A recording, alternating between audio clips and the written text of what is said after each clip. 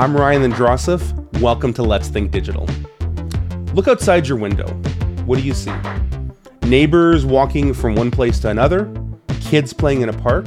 Cars driving down a busy street?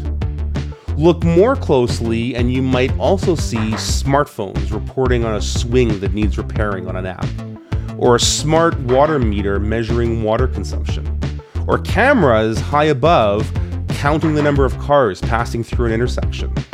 And if you look even more closely, you might actually see that all around you are streams of data being created, consumed, and used to make decisions about our cities and the built environment around us. Whether you know it or not, we are, as one of our guests provocatively suggested this week, living inside a computer. And this creates real questions about whether our cities, where 8 out of 10 people live here in North America, are truly ready to be digital or smart cities. Do we have the right levels of transparency for citizens to know what data is being collected, how it's being collected, and for what purpose? And are governments ready to use data and technology to improve and modernize our public institutions? To answer these questions, we're bringing you 2 really interesting conversations that we had at the Forward 50 conference in Ottawa back in November. First up is Jacqueline Liu. She is the president and co-founder of Helpful Places, a social impact enterprise that is working to ensure that places we live and work in and the technologies within them are helpful and empowering for people in their communities. They've got a really interesting project called the Digital Trust for Places and Routines Standard, which is meant to increase the transparency, legibility, and accountability of digital technology in the built environment. Jacqueline shares with us what has been motivating this work with the values and approaches that she hopes our future smart cities will embrace. And our second conversation on today's podcast is with John Houweling. John is the Director of Data, Analytics, and Visualization for York Region in the Greater Toronto Area. John's had a fascinating career focused on data, both in the public and private sectors. He shares some of his insights on the importance of data to fuel the digital revolution. We also talk about some interesting work that Think Digital has partnered with York Region on to co-develop a digital maturity model to help public sector organizations better understand what they need to do to make sure they have the capacity to operate effectively in a modern digital world. I hope you'll enjoy the conversations on today's episode. As always, if you like what you're hearing, make sure to click the like and subscribe buttons below if you're watching on YouTube, or follow the show on your favorite podcast app. Let's dive in. So I'm really excited to have Jacqueline Liu with us today. Jacqueline, you were speaking this morning here at Forward 50 about the work you were doing with your organization, Helpful Places. Yep. And you've got a fascinating history working in smart cities in a whole variety of different contexts. Would love for you to maybe just tell us a little bit about yourself and the work that you do and the work that your organization does. Sure. So I do consider myself a bit of a recovering public servant, having spent almost 20 years in New York City government, leading actually the Parks Department through various stages of digital transformation, starting with the very first 311 initiative under the Bloomberg administration. Helped build the geospatial data practice at the Parks Department. This was when, MapQuest was still new. So I'm just dating myself here like a little bit. But also really sort of helped grow the digital capability at the Parks Department through that career, culminating in actually a project called the New York City Street Tree Map, which was one of the biggest crowdsourcing projects of asset management quality geospatial data for New York City street trees, 2,200 volunteers and 60 community groups. And that project lives on now, and actually sort of finished my public service career sort of setting up the open data strategy at the Parks Department and founding the data analytics team and within an innovation and performance management division. So that's a little bit about me. And then it was time for me to come back home to Canada. I wasn't entirely sure what I was going to do when I first got here, but then there was this little project that not a ton of people heard about. No, I'm kidding. But Sidewalk Labs was working on a smart city proposal for the Waterfront Toronto, which is the Economic Development Corporation in Toronto at the time. And I was sort of given the opportunity to think about, well, what does a public realm technology strategy look like if you could sort of think about starting fresh. If you didn't have these sort of really challenging conditions around legacy technology, legacy infrastructure, how could technology really help improve outcomes for public spaces? Of course, that also came along with a fair bit of concern from members of the public and here in Toronto around, well, what does it mean to have increasingly digitalized public spaces? And so that became a bigger and bigger part of my portfolio as the Sidewalk Labs project went on. Helpful Places was really is a social impact enterprise that seeks to shift norms on how technology is deployed in the built environment. And we actually came into being sort of in 2020. After the Sidewalk Labs project in Toronto was sunset for a variety of reasons. And the reason we came into being was that while I was at Sidewalk, we did run an open co-design process and prototyping project that sought to try to answer the question, well, how could you let residents and visitors in a smart district understand the digital layers that sort of overlay these public spaces? How could you give them notice? What are mechanisms and avenues for them to learn more and follow up? And as an open source project, we were starting to get some traction in those late days of the Sidewalk Labs project. And I wanted to continue that work. And so that was the genesis of Helpful Places. And since then, we've worked with 8 and counting different organizations across North America, in Australia, as well as in France, to deploy the open source standard and to try to, see how we could sort of shift the balance of information in a way that's more empowering for the person on the street. Yeah, it's fascinating. And, I think this notion of technology in our built environment that you were talking about this morning, we're at the Forward 50 conference here in Ottawa where we're recording this interview. And I think people often think about technology in the context of websites or apps. Yeah. And they forget that, increasingly we have such an interconnected physical digital world, right, of sensors and data. You made this comment this morning that we are essentially living inside of a computer, which I loved. That was a great turn of phrase. And I'm wondering if you could just unpack that a little bit and how that shapes the work that you're doing at Helpful Places. Sure, 100%. I mean, I think when we think about community spaces or the built environment, what we see or what I see are sensors that are collecting data. They're perhaps measuring the movement of goods, the movement of people. They are helping us understand what the environment is looking like. So one of the dreams I used to have when I worked in the public sector at parks is like, well, what if the parks could talk to me about the maintenance needs instead of having to rely on socioeconomically biased 311 complaint information, just as a for example. So I actually, so when I say we live inside a computer, whether their sensors are involved or not, there's increasingly vast amounts of data that are being captured and collected about how we use spaces, how spaces are being used, and about the environment itself. And those data sets and those data streams are being used to, at least in the near term, develop insights so that we can understand how these facilities, how these spaces are actually working. Think about the systems, like transportation systems is a big area, right? We think about sensors and sensing. But increasingly, those systems are also starting to make decisions. They're making decisions about how the space might work, how an environment might be optimized. And so when I say we're living inside a computer, there are all of these digital layers of services and infrastructure that overlay our physical environment, and we can't see them. And we don't know that they're there. And I think that is a challenge when we think about wanting to, following the theme of the Forward 50 conference, have technology create a better society for all. Because how can you begin to participate in a dialogue about the desired outcomes of these technologies, of these AI and decision-making systems, actually, if you don't know they're there? Right. Yeah. Right. Yeah. And there is, there's clearly a trust layer behind this, right?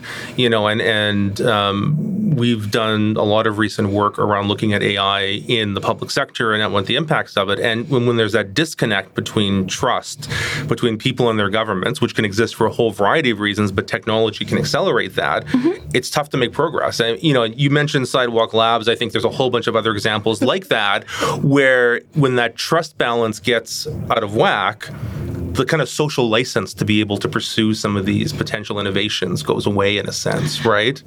Yeah, no, 100%. You see this quite prominently, actually, in the United States, where sort of concerns about sensor technologies or surveillance technologies, in another word, are sparking a real wave of what are called sort of community control of policing systems, or COOPS laws, or so-called like surveillance ordinances that seek to put our sort of local legislative responses to this public concern that try to be like, okay, well, let's move transparency back into the process around these digital systems, the same way that in an urban planning process, if you change the way the city works, if you're going to change a street, there's a public dialogue and a discourse about that. Right. And we just simply do not have a corresponding process for the digital systems that have the potential to shape our environments in as impactful a way. So for example, even something that might not be sensor driven, but like Google Maps. Okay, it's making routing decisions to guide you where to go, but to what end? Right. And I think it's interesting because even Google Maps, it used to be, well, what's the fastest way to get you from point A to point B? We saw there's been some real implications of that, where streets that were not designed to take heavy traffic are getting increasing amounts of traffic routed to them, right? So that's like an example of how this digital infrastructure is making decisions. But then what's also interesting is how with Google Maps now, you're given an option to be like, well, this is the route that saves you fuel. So again, these systems are these invisible overlays that help shape behavior. But you don't know that they're there. No, and to use the behavioral economics kind of language, like they're nudges, right? And there's these nudges embedded in code. But to your point, in some cases they may not even be intentional, right? They might not be, and I think it's interesting. At a local level too. One of the challenges obviously is capacity, right? Is having the resources to navigate some of these sometimes very delicate and tricky technical, ethical, data issues. So obviously the work that you're doing now is to help organizations and municipalities and governments around the world in this area of transparency and trust. And I'm curious for you to talk a little bit about the DDPR, right? Digital Trust for Place and Routines. And you shared it this morning again at your Forward 50 talk, as a bit of a lexicon to be able to understand that built environment and the technology embedded. But it'd be great if you could kind of explain what it is and how you're seeing, jurisdictions around the world starting to leverage it. Okay. This is where sometimes I'm like, where's the picture? So Digital Trust for Places and Routines really started as an inquiry, as thinking about what are ways to help people understand these digital layers. And we really started sort of pretty open-ended. There was an idea that there should be signage.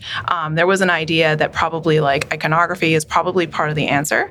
But we were actually pretty open-minded when we first started it. And it was interesting to see, starting by talking to the experts around in order for an individual to be able to make decisions about whether or not a technology is trustworthy, what should they know? And so we were able to then sort of work with all of these privacy experts and smart cities experts to understand essentially the taxonomy or the categories of information that they felt needed to be surfaced about every sort of digital solution in order for someone to be able to make an assessment about that. And so that insight or that input sort of helped us think about is there a way to structure this information in a consistent way? Because we've all fallen down down the rabbit hole, or maybe you just clicked right through onto what that privacy that privacy notice said, so what it's saying. And so it's like, well, how can we put some structure to this information so that it can start to become a bit more legible? So the core part of DTPR is actually a data standard, and a taxonomy and a data structure to try to take all of the concepts that are commonly sort of surfaced or investigated in a privacy impact assessment or in a trustworthy AI assessment or an AI assessment, and to literally turn it into structured information. So that's the starting point. And how does it manifest itself for somebody, who wants to access it? I think some of the examples you showed, like it could be like a QR code on a sign in a park, right? Yeah. So the data standard has a visual representation. So we do imagine that the data standard has an iconography that goes along with it, that there is a consistent pattern. It's really a design system. It has a consistent pattern where these concepts are presented in a consistent fashion, in the same way that information is presented consistently on a nutritional label for food. So that if you want to answer a particular thing, then you can actually go there and find it. And so so that sort of is like sort of one of the uses of the underlying data structure or the taxonomy is this data chain, which is where we actually go through like accountable entity, purpose, technology type, data type, privacy implications, data retention, storage, and access, and use that to basically like construct a description of the technology that gets at, I'd say like 85% of what ought to be clarified in a privacy impact assessment. And is it a mix of kind of like what the technology is and how it's being used, I guess? Yes. Purpose is critical. I was like in the user research. So a big part of how we designed DTPR was intentionally, yes, let's talk to the experts. But we were very deliberate in sort of seeing that's like, well, we want this to be useful for members of the public. And so that's where you need to go from like, the very long list of things that experts say you need to be able to communicate to something that matters to a person in the moment. And in particular, when we're talking about these embedded technologies, what are actually the main things they want to know in that moment versus everything that, you should or could or might want to know if you had the time. And so through the design process, we worked with Code for Canada and their GRIT program to test our early prototypes, really in pushing and asking the question, well, this is everything about this technology, but what do you need to know as you're going about your day, as you're moving through public spaces? The answer became really clear. People wanted to know the purpose. They wanted to know if they could be seen. They wanted to know who was accountable for that technology to be there. And then they wanted to have a mechanism to follow up and find out more. And so that also then turned into part of the guidelines for the open source standard, which says signage in a public space should always address these 4 core questions. And so that is how that starts to manifest. And so you think about how a structured data set can then be expressed through different forms of communication, whether it's a physical sign, website, but that there's a consistency as you go through all of those different things. Because the goal is to basically have person on the street have to do a lot less work to figure out what's going on. Because I imagine, one of the challenges is there's almost a bit of an accessibility paradox on this. And I mean accessibility in the broad sense of the people who probably most will benefit from knowing about the technology that's in their environment and how it's being used, maybe the ones with the lowest digital literacy. And being able to communicate that information in a way that people can broadly understand, not just those who may have expertise in technology. I imagine that must be part of the challenge of how you kind of simplify that in a way that can be broadly understood by people. And that is partly why there is sort of thinking about iconography as an entry point, right? It's still very technical. The concepts are still complex, but there are many examples of how visual iconography or visual languages are used in the present day to communicate complex concepts. The Creative Commons logos are probably the most well-known and relevant, but we also have things like food labeling, and then certainly nutritional labels. Like, I don't know that I grew up learning or like inherently knew how to read one of those, but as like through repeated sort of exposure and understanding and being honestly like taught how to digest that information. Now I'm like, oh, okay, now I can understand how I can use this information to make some decisions and to be more informed. So there is an educational aspect of this in thinking about like, what does legibility look like? Are these concepts sort of like understandable? But we're also very realistic. It took the universal symbol signs, so like the accessibility symbols that you see in train stations and in airports that let you navigate the space, no matter where you are in the world, no matter what language you speak. That took 25 years to become sort of widely accepted and known. And so that's where, yes, there is a digital literacy and an accessibility piece to that, but that in a way is sort of like a long game. And I think does require sort of public sector and standards-based organizations to take that first step, because that's where you actually get to like network effects. Absolutely. But I think you are rightly pointing out it's a process, right? And this becomes almost a generational effort to get people more aware of the technology around them, how it's being used, and I guess to some degree have ownership over it, right? And to be able to participate in the conversation. Yes. Right? So I think this is where thinking about trust, when people don't have information and they're worried about something, then the space gets filled up with worst case scenarios. I don't know. And that's actually where sort of like polarization starts to happen. And I think I'm a technology optimist. I really believe that technology has the potential to solve some of our most complicated problems.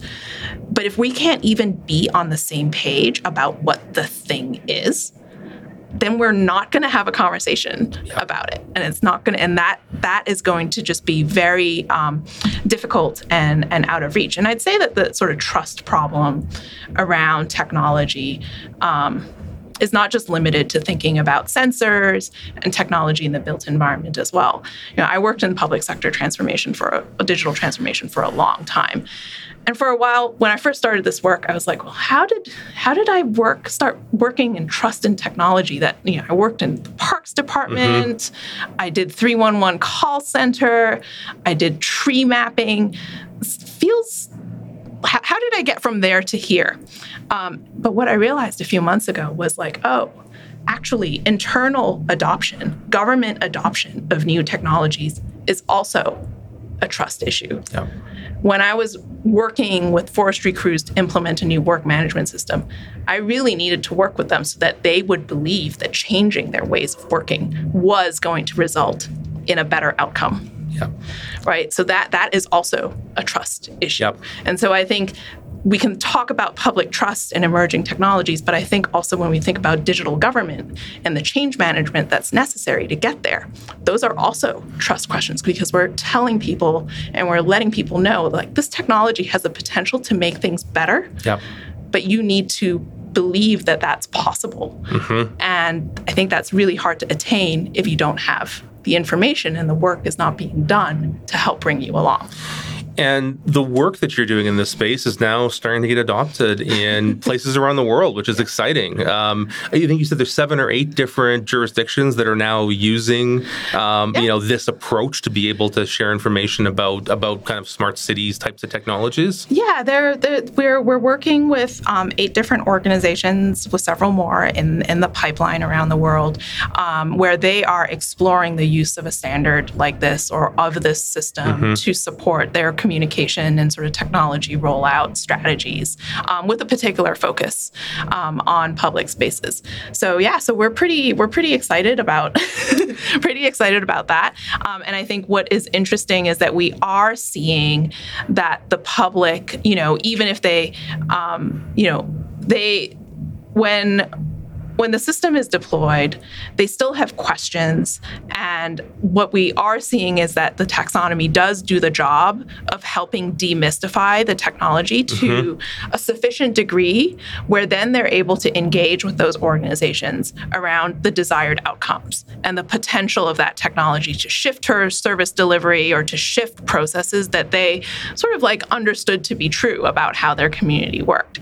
And I think when our hope is to sort of have technology improve society for everyone. Yeah. We need to get to that outcomes conversation.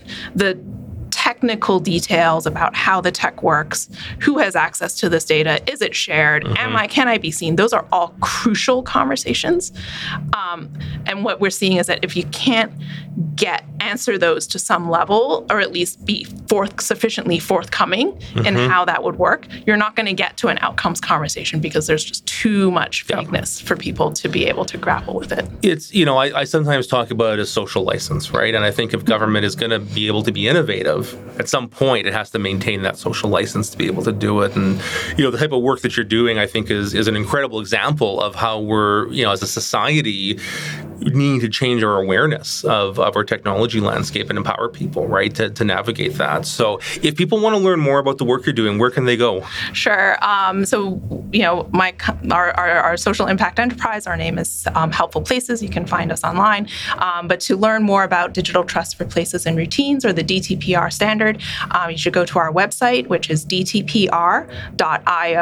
And you can sign up for our community Slack. You can email us. You can ask us questions.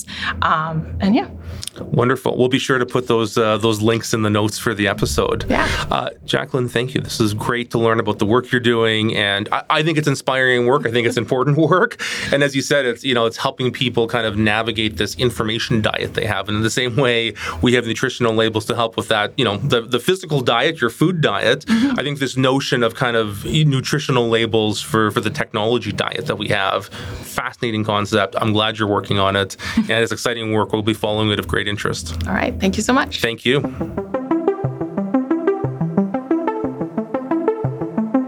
John, welcome to Let's Think Digital. Well, thanks, Brian. I appreciate it. Great to have you with us. So, John, I'll get you to maybe tell a little bit about, the work that you do. You're joining us from York Region, which is a regional government in the Toronto area. We've had the pleasure of doing some work together over the last few years. We did a workshop session here at Forward 50 at the Forward 50 conference in Ottawa together. But maybe tell people a little bit just about your position and the work that you do with York Region. Okay.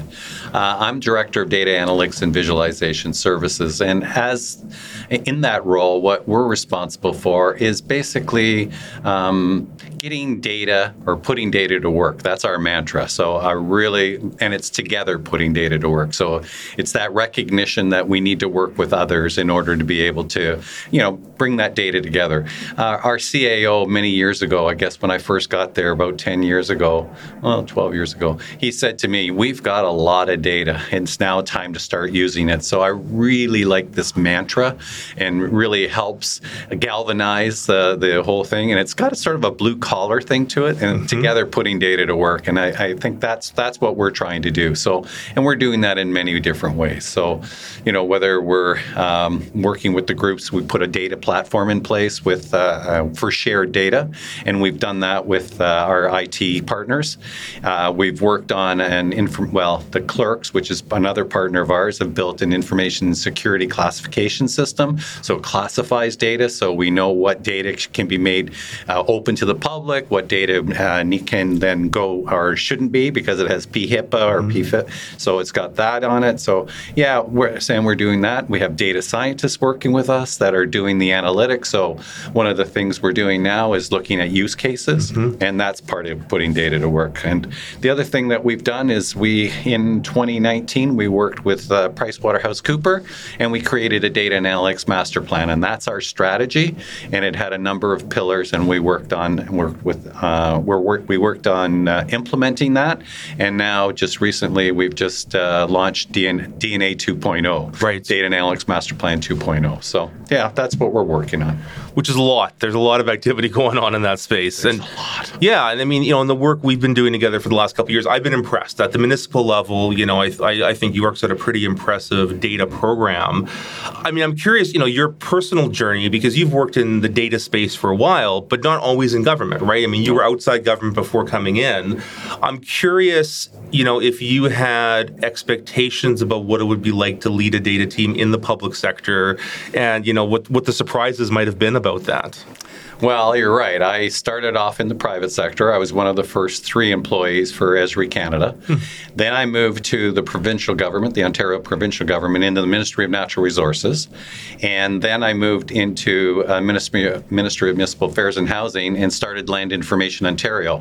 And the reason I say that is because that was about sharing data. Right. And so that was within government and outside of government. So that was, and the reason I started Land Information Ontario, or we called it ONLIS at the time, was to basically start getting data out to the public. And because at that point in time, a lot of groups were trying to charge for data. And I didn't agree with that. I believe that that data should be freely available. And that's in 1996, in that time frame or something like that. And then I went back into the private sector and worked for this small company for a little while, and then went to Esri to run their Ontario region.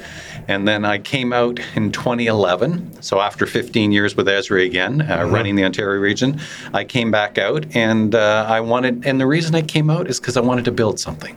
And, you build stuff in the private sector, but it's different. I wanted to build something, and I wanted to prove that you could build a data-informed organization. And since then, I've moved from data-driven to data-informed, because there's always gut and that sort of thing. And then now I'm on data-empowered. Okay. I'm really interested in this empowered concept, that you're empowering people, self-serve, those sorts of things, to use data in their everyday job, and they can do it themselves. And how do you set that up, and how do you make that easy for them?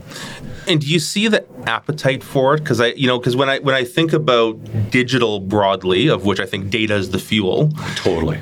I think back to even 10 or 15 years ago, where a lot of leadership, kind of discussions, I think people in senior positions almost viewed digital as a fad, right? There was this kind of notion of they're doing it, but it's not a real thing.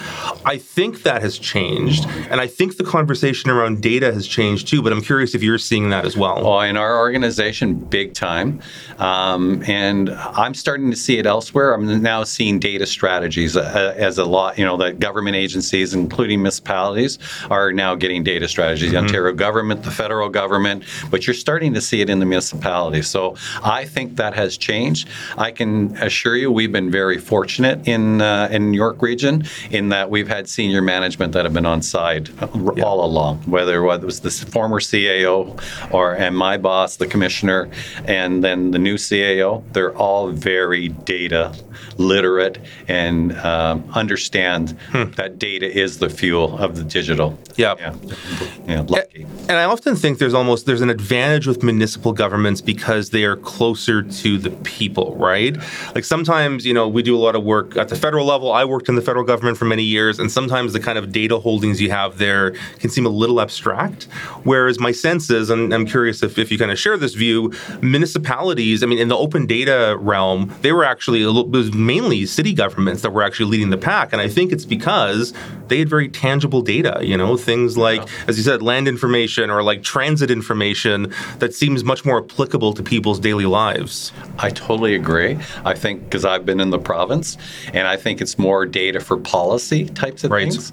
In the municipality, it's operational data. So it's your SCADA systems, it's your water, that's a water wastewater systems, it's your transit systems, very operational. And when you can, help those organizations use that data to gain insights, that's really important. The other thing the reason I like the open data movement is about sharing of data. One of the most important things you could do to get this thing moving is let people know they aren't the data owners, they're the data stewards, and they need to share data. You need to get a policy in place that basically makes it mandatory to share data, obviously with PFIPA and PHIPA and all that stuff. stuff in place. But they share data. So you change the conversation from why should I share my data to why shouldn't you share your data? Right. And that data sharing is critical. Well, and particularly in York Region, which I think if people aren't aware of this, as a regional government, it's kind of this two-level government, right? Yes. Where you've got, is it 7 or 8 municipalities? Nine. 9 municipalities that are part of the regional government. Yeah. And you've actually set up an interesting structure with what's called the York Info Partnership, right? Correct. To kind of push that. If you can talk about that a bit, I think that'd be interesting because it's not just, in some cases, data in your control. You actually are trying to get 9 different partners aligned on this. Well, it's really important when you're providing shared services, as you said, two-tier government, or we'll start with two-tiered government. So, what we did, and I didn't start the York Info, that was started well before me, but it was very much focused on GIS, Geographic Information Systems, and getting the most out of that because it was costly, and we wanted everybody to build muscle in that particular area, which they did. And then in about I guess when I got there, I was in 2011, I came over, probably in around 2012, 2013, we started moving it to, because there was GIS muscle, we started moving it into a data group and recognized that we needed to start sharing data on things like water, wastewater, which was something. And we set up a platform for sharing, which we call the Data Cooperative. And you can think about it as a open data amongst partners.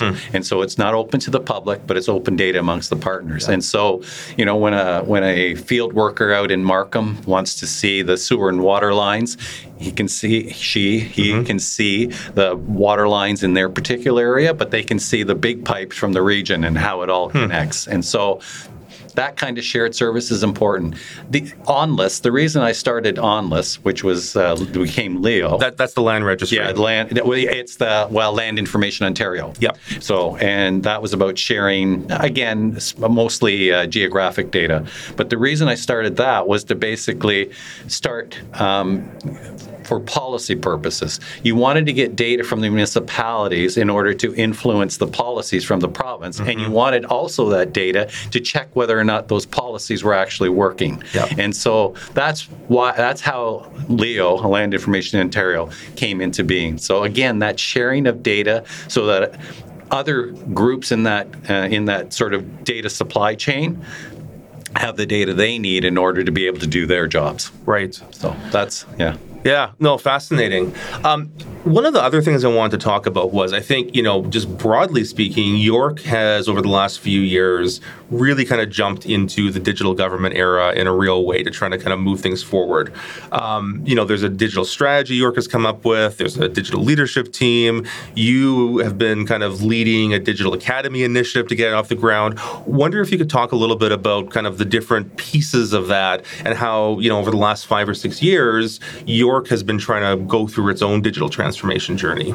Yeah, there's been a lot of work in York Region in its digital transformation. And one of the things you need to know is we're a very decentralized organization with data teams, information teams, and technology teams. And so, how do you bring that all together and how do you determine the priorities? And we heard that from Catherine Lulo this morning. Yes, there's nice to do all these little things at the edge, but if you've got a foundation that you need to work on, how do you get the resources and set the priorities that it's the foundation that needs to be done? So we're starting, it's been a long journey. I wouldn't say we've got it perfect, but we set up the digital leadership team in order to basically determine priorities and set the strategy for data, information, and technology in the region. That wasn't at the commissioner level. It was at the director level from the various groups reporting into the CAO. I think that needs some more work because I think you do need the seat at the senior management table. And recently, my commissioner is now the head of digital leadership team, and he's now sitting at that table. So that's one thing. So that's the governance piece. Yep. The second piece, of course, is literacy and becoming digital fluent. And that's really important. One of my favorite books is The Digital Mindset, and it's all about those attitudes, behaviors, which gets to the digital standards, and how do you make sure that staff are digitally literate or digitally fluent enough that when a large scale system gets built with them, that it actually lands and it implements, and so that they have the skills necessary and the desire necessary to implement that with you. So that the Digital Academy is training. It is a combination of the Data Information and Technology Group. So that has been going really well. We'll be adding more stuff on, and we've been very fortunate. We've worked a lot with the Canada School of Public Service, and managed to get some of their materials, and we've Yorkified them, and that's gone really well. So that we don't have to redo it. And we purchase courses in our particular case, from dataliteracy.com, and then we train all of our people, or whoever wants to take it. It's an honor to internal thing. So that's the literacy piece. Well, and I was just going to say, I mean, I think the fact that York has this kind of internal digital academy for a municipal government. 2018. Since 2018, that's quite unique, right? I mean, big governments like the federal government, some provincial governments have done that. Yeah. But I think the fact that York has kind of put that focus on education is a really, something you should be proud of, I think, in terms of your digital journeys around it. Yeah, I'm pretty, it started as a data academy, but we switched it to a digital academy pretty quickly. And I just don't know how you make, projects land internally, and especially large scale projects, if you don't have that training, because people, staff need to feel that they have the skill sets necessary in order to be able to implement these systems, or else they're just going to say, no, we're not, there'll be a hard time with them, as you know. Absolutely. So then one of the things we've been working on together for the last year and a bit has been thinking about digital maturity and thinking about how we measure digital maturity in the context of an organization. Something I see a lot of is government organizations are at various stages on their digital journey, but it's tough when you're kind of in flight to be able to reflect and see where you're at. And this was a conversation we started having a year and a half ago, and there was kind of a mutual interest in us co-developing a digital maturity model. You're here in part because we ran a workshop together yesterday at Forward 50 here in Ottawa, talking about the digital maturity project, and be curious to kind of get your take on why this was important to York at kind of this moment to step back and think about, what is your digital maturity and how do you assess it? Yeah, I think one of the main reasons is that we have been on a journey, but how do you measure if you've been successful or not? And where are you? And is there differences across the organization? Like how, and then that might all feed into content for the Digital Academy. So yeah, we were very interested at this point to say, okay, where are we on this path? And then what we'd like to do in a year or two, as you know, is to measure again or go out again and see if we've actually, have we increased in certain areas or we haven't. It will help us also determine if we're, low in a particular area. Do we need to put resources and time into that specific area at this point in time, and then measure in a year or two and say, hey, the work that you did, it was all worthwhile. Look at that. The digital maturity in our organization has gone up in that area. So that's the main, those are the main reasons. And of course, over time, we'd like to be able to measure against peers too. See, how have we done in with peers? In the end, it's really about, how do you allocate resources in the best possible place in order to make sure your digital transformation journey is going well, or is going to go well. And so that's what's going to help. And the prioritization, I guess, in a way, right? Totally. Because, I think it can be a double-edged sword, but you were talking about benchmarking against other peers. Yeah. I'd be curious your take on whether that competitive pressure is a helpful thing or not. Because, there's always the worry that if it's totally driven by that, people... Oh, I wouldn't want it that. Yeah, but there can be some positive sides, I think, when people can actually see how they're doing against peers, and just frankly, we're all human. Yeah. We see that, we want to do better. Is that something you think, kind of more broadly speaking, would be useful for municipalities across the board? Oh, absolutely. We compare ourselves with municipalities the same size, like other regional governments, on all kinds of initiatives. How are they doing? Doesn't mean we have to be at the top or the best or whatever, but how are they doing? And can we learn from them, from best practices, and vice versa? No, I think it's really important. And I don't see it as a competitive thing. It's about a success and how to become successful. So yeah, I definitely would like to see us compared to peers over time. That's for sure. Yeah. No, it's been an interesting project. We're excited to kind of see where this goes. And I think this notion of letting people be able to step outside of their comfort zone and see themselves, somewhat objectively is an important thing, because it's tough when we're in kind of the middle of it, right? Sure. To know how we're doing and where we're going. Yeah, that is the point about getting like someone like a company like yours to do it for us. Then it is seen to be much more objective, and get some recommendations or observations on what you guys have seen in it. And I think that's really important to take up through the channels. And I would say just even like the journey through it, I think it can be an educational tool in and of itself, right? People going through the process, right? Yeah, that's part of that whole changing attitudes and behaviors, which it's based on the 10 digital standards plus some other stuff. Yep. But that's that changing of and that digital mindset, right? And then I think that you're right, and that's engaging users, being part of it, and then they're learning and changing as it goes along. And actually, you mentioned the digital standards. I wanted to mention this because I think this is actually a unique story that not a lot of people know. Is when York was putting together its digital strategy, its digital plan, you made the decision to adopt the 10 digital standards from the federal government. Yeah. Curious if you maybe can kind of explain why that decision was made versus creating your own.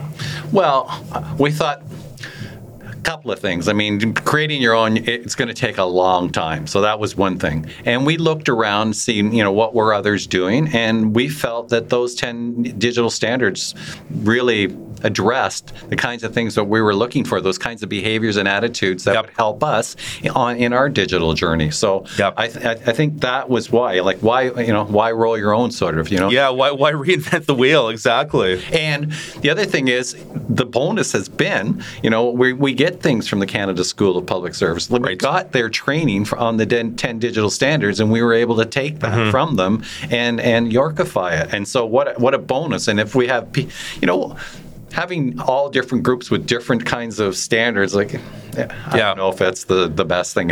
Being able to align, I think, isn't a bad thing. Yeah, and it's, I think the last decade, we've seen a lot of governments around the world kind of have these digital standards proliferate. They're all very similar. Yes. They all have very similar things in there. And I actually thought it was a very smart decision to say, instead of putting all that effort into kind of building something new, why not borrow what we have and see if we can have some alignment around that? Yeah, I think it was a good decision in hindsight. Yeah. We've got a long ways to go to implementing them. How do you really get them into the fabric, as someone said earlier? Yep. Yeah, it's going to take a while. I mean, we have trained over 100 users on the digital standards so far, but there's a lot more to go. A long way to go for sure.